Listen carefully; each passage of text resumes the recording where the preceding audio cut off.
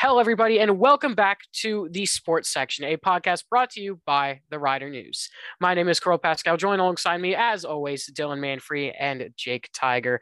We've got a lot to go over on this week's episode, and it's mostly going to be basketball related with men and women's basketball. The men's team at least, finally coming home after a long 7-game road trip, finally getting back onto the court of Alumni Gym, and the women's basketball team finally earning their first win of the season. So why don't we start with them first? So I'm going to pass it on over to Dylan to talk about them. All right, boys. Well, if you want a blueprint on how to make the first 2 wins of the season hard, you might as well take a look at what the women's basketball team is doing, because boy, do they make it hard. I know they want to get wins, but my goodness, if you want to draw up the most impossible way to do it, there you go. There is the team to look at. They made these 2 wins extremely hard to get, and I know some people are of the philosophy a win is a win. Both wins were really gutsy, especially this latest one against not NJIT. That was the first win. Who did they play yesterday? I'm drawing Army. What the heck? What? Army. Yes. Hello. Against Army mounted a 10-point comeback in the fourth quarter, tied it up. There were fouls at the buzzer, and Eckerstedt fouled out of the game with like 0.6 seconds left. And there were a couple intentionally missed free throws from Hope Brown of Army. It was a mess. You couldn't really exhale until you walked off the court. You know, a little sloppy in that fourth quarter, which was a really big contrast, to be honest with you, with how they played in the third. Riders' defense held Army to really just 2 field goals, I think, in that entire quarter, which was remarkable, and really showed how the defense has stepped up as of late. But one thing that really was a cause for concern in this game was the offensive rebound disparity. At halftime, there was only, I think, like 4 offensive rebounds total for Rider.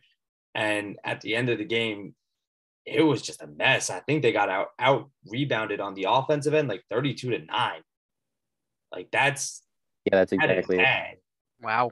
You got to get Rafaela Toussaint in there grabbing some boards. You need to get Lanesia Evans in there grabbing some boards. You need to get 6'4" center Sophie Brunches in there grabbing some boards. She's 6'4". That's what you're supposed to do. Too many times, and give Victoria Toomey some credit. She's getting some boards too, but too many times I've seen Victoria Toomey and Sophie Brunches really just stand there and put their hands up, and you'll see a smaller guard like go around them and just scoop it up and under, trying to draw a foul. That's what you do against players who are like that in your front court. And I think with Sophie Brunches, it might be a confidence thing because she hasn't really played that many games in her Rider career. Remember, even last year, she only played like 3 before she got injured for the season. She's been battling injuries for a while in the offseason, the preseason period, like what have you. It's been a tumultuous time at Rider for her, physically at least. But, she's still getting her sea legs back to Division I basketball, I would say. But Victoria Toomey's been here for 3 years, been a regular starter for 2 of those years. And, you still see some guards like going around her, like jump up, grab the ball with 2 hands. And that's what you got to do. That's what Lynn Milligan was saying. Like, you just got to get that ball with 2 hands and just hold it. And that's what Army did. However, what kept it close, even though Army had a lot of offensive rebounds, they didn't have that many second chance points. That was the big disparity there. Against NJIT, Rider kept its turnovers at a reasonable number, but NJIT's turnovers were converted into points for Rider. That's where Rider had a lot of its advantage. And that's something Rider hasn't had quite a lot this season. And, there was some good scoring too. But even against NJIT NJIT mounted an 11-point comeback late in the game. They made it competitive. You obviously Rider wants to win by a lot, but it's not. It's making it pretty damn hard. And we'll see how things go against Wagner on Tuesday, the day before this episode is released. But it caps a stretch of, I think Lynn said, like 5 games in 11 days. This recent stretch is 3 games in 8 days. So yeah, it's a lot, and it's a lot of games and not a lot of time, especially 2 of them being on the road. But this team is starting to gel a little bit. We saw it against Columbia when they only lost by 3. But, they're starting to get their legs back and, maybe starting to get into a little bit of a groove here, which if they can do it now before going into MAC play, that'd be pretty fine. That'd be pretty good. A lot better than last season when they started out the year 1-12. But, MAC play's coming up. You might want to be ready for it. Yeah, you definitely want to be ready for it. Yeah, Quinnipiac's your first opponent, the second-ranked team in the MAC, with Trish Fabry as a head coach, by the way. Rose Caverly still balling. Michaela Morris still balling. Mackenzie Deweese still balling, running point guard duties. Usual. That crew. The usual. Amani Free still hitting shots. But Dylan, I want to ask you now, like you said, that both Army and NJIT mounted comebacks late in the game. Mm-hmm. Is it not so much an issue with the team being able to close out games, or would you say it was being able to hold a lead? Is that the issue? I think with the players that I've spoken to, I think a consensus is that they might just be letting up on the gas a little bit. They're not, that energy isn't continuing into the fourth quarter when it really needs to. And maybe they just get comfortable with their leads because they come few and far between, as we've seen over the course of the season. When they have a lead, they really it hasn't been that big. The biggest lead of the season has been, I believe, like 10 points. They're not getting out to like crazy leads that like you can comfortably say like the other team isn't mounting a comeback against.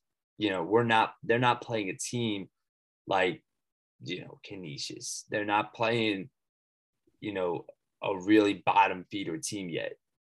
They had a tough stretch. They opened up against Penn State.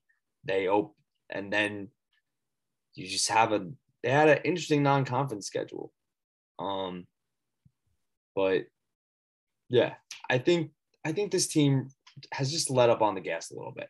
If they can really just stay consistent for a full, 40 minutes, I think they're fine. And I think if they like objectively, they're doing all right. Like offensively, sometimes, yes, they will have quarters where they just straight up just miss shots. That happens. But it's not like they're committing like outlandish, obvious turnovers. I do think the offensive rebound disparity needs to be decreased a little bit, but that'll come in due time, hopefully. So I hope that answers your question. Yeah, it does. And especially with that disparity, I mean, when we get to MAC play, that'll definitely drop. One can only hope, because you're not going to beat a team like Fairfield with only 9 offensive rebounds. Lou Lopez Senchal will bully you in the paint. Yeah. She's a forward, but moves like a guard. She has the best footwork in the league. Michaela Morris down low, she's obviously a better rebounder than Rafi Toussaint. However, Rafi's a lot more confident now. Let's give that to her. We've seen that time and time again this year. She's had like 2 double-doubles in the last 2 games, both of which Rider won, obviously. And that's something big too. And especially with this new lineup change, with Lenasia Evans running point guard duties and Jessica Schiffer, in there as well. That's something we haven't talked about yet. And I happen to just love it. I think Amanda Mobley should have been moved out of the starting lineup a while ago. But, she's still the senior leader on this team. Make no mistake about it. Lanasia Evans also a senior. Now you have a senior and a junior in your lineup. Jessica Schiffer has 2 years of D1 experience over at University of Buffalo. Lanasia Evans has 3 years of collegiate basketball experience. I think 2 of them were at the JUCO level, I believe. I think it was JUCO, yeah. Yeah, I'm drawing a blank about where she transferred here from. But hey, 2 big transfers in your starting lineup, now getting more comfortable in your system. One of them has a year under her belt in Rider's system. One of them has just a few games, for that matter, in Jessica Schiffer. But I think that both of them are adjusting really nicely, and I like this starting lineup. I think it's a more cohesive lineup. It works better with Michaela Fireball when she gets to score a lot more.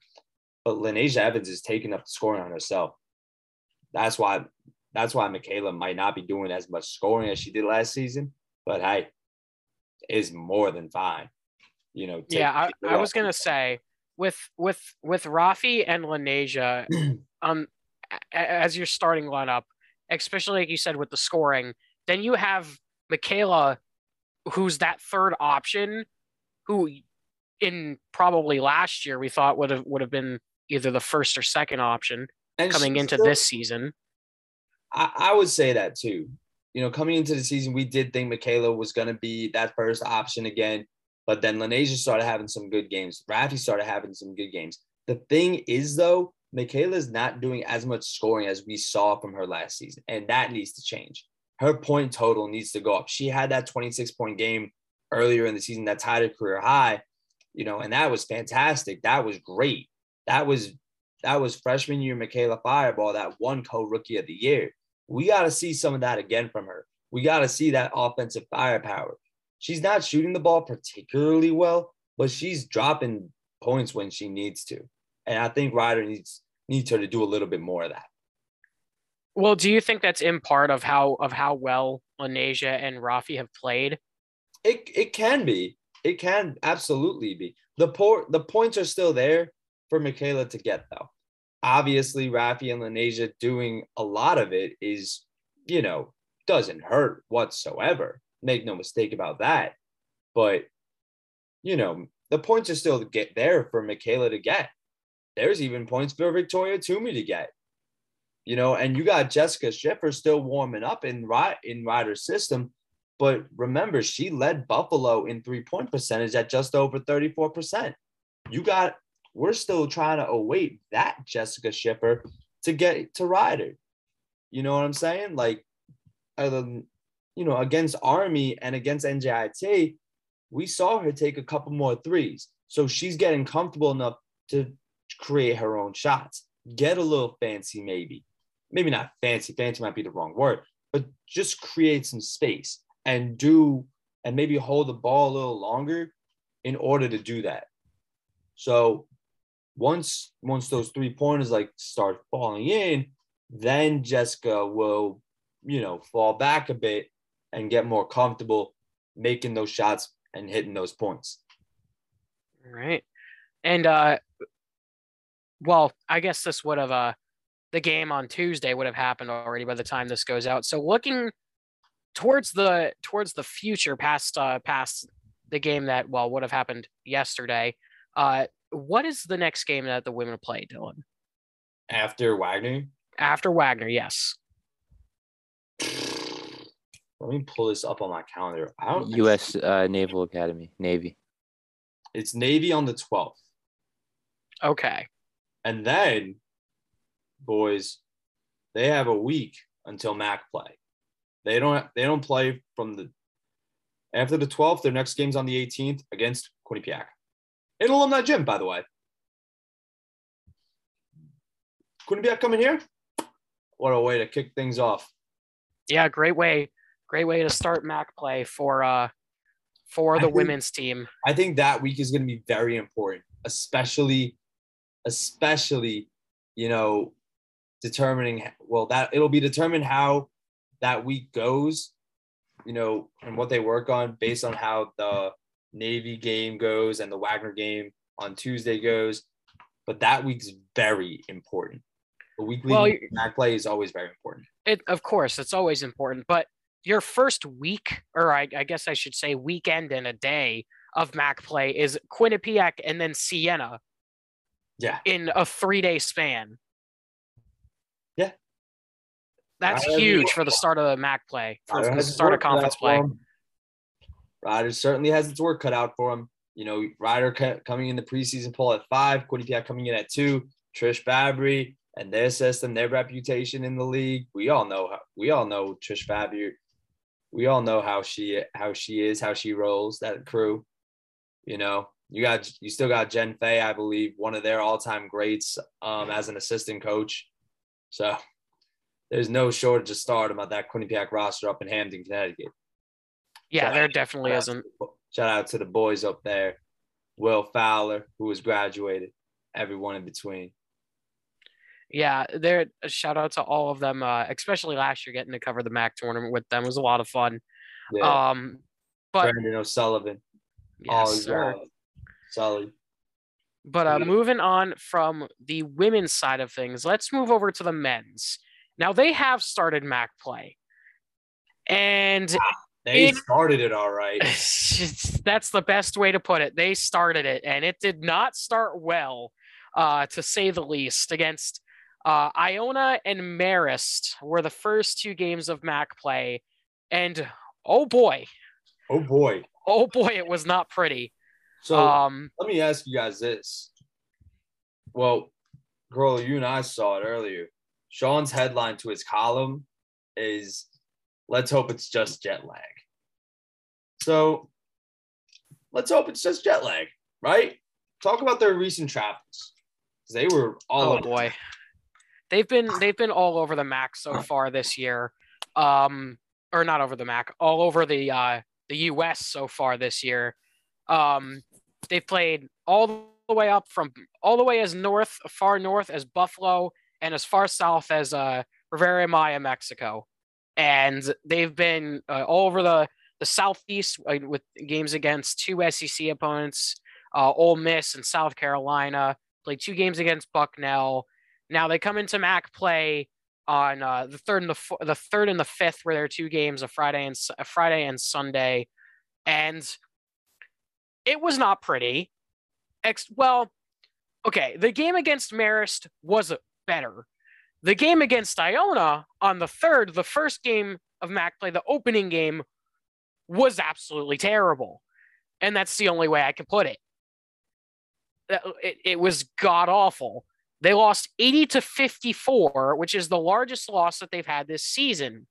And I don't know if they had a loss that big last year. It was bad.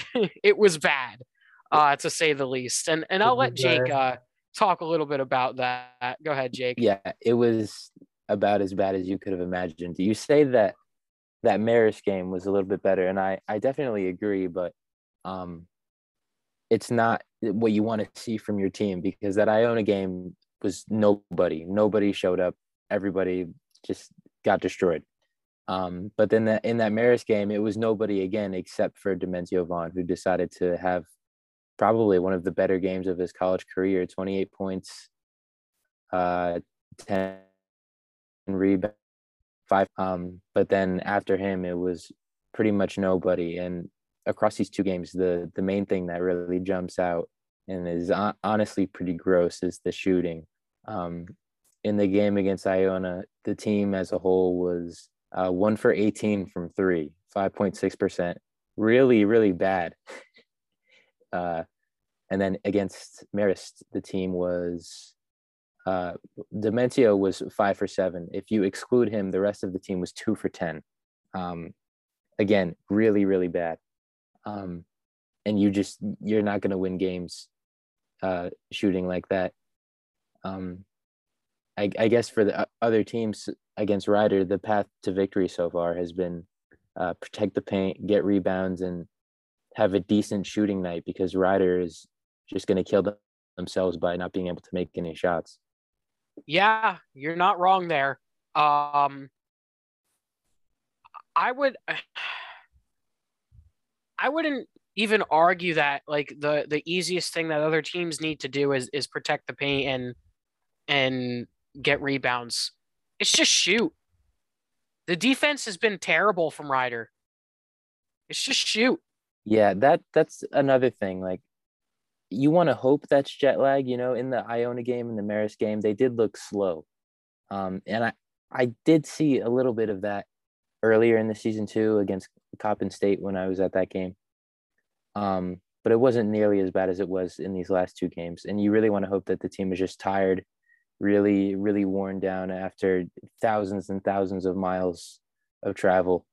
But yeah, that was not good to see. But I feel like that's something. If Coach Baggett really hones in on it, they can fix that.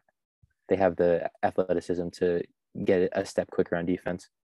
Yeah, they do. And I want to bring it up because me and you, Jake, and Sean, we were talking about it. How surprisingly calm Coach Baggett was in the press conference yesterday after the game against Marist. Were you a little bit, or were you just as surprised as that as me and Sean were? Yeah, I mean, as a head coach, you always have confidence in your team, even if it's irrational at times. And I'm not saying Coach Baggett's confidence is irrational. There were a lot of factors at play, the scheduling, all the travel, these teams just being really good. Also, it's not like Ryder should have been favored in either of these games. But I just don't agree with his thinking that with some rest and some time in the gym that this team is all of a sudden going to be really competing with even teams like Marist that aren't at the tippy top of the MAC. I just think this team has real problems. Like when you think of the Ryder men's basketball team, I don't know what their identity is. I don't know what thing or a couple of things that they do well. If I'm an opposing coach scheming against the Bronx, I don't know what I'm trying to stop, what I'm trying to take away from them, so that we can win. I don't know what this team's goal is, what their game plan is on any given night. That's the best way I could have put it. That was articulated very well. Yes. And so far, sorry, my bad. No, go ahead. I just want to say, in these games that they've won, I guess it kind of lines up with their shooting numbers because they've only won. They're 3-8, I think. In the games that they've won, the path to victory has just been hoping that Demencio and DJ and Merv all combine for 60, 65 points, and then you hopefully have some other people fill in like 10 or 15, and then that's how you get enough points to win. But you just can't rely on that. I don't think Coach Baggett right now really trusts his bench.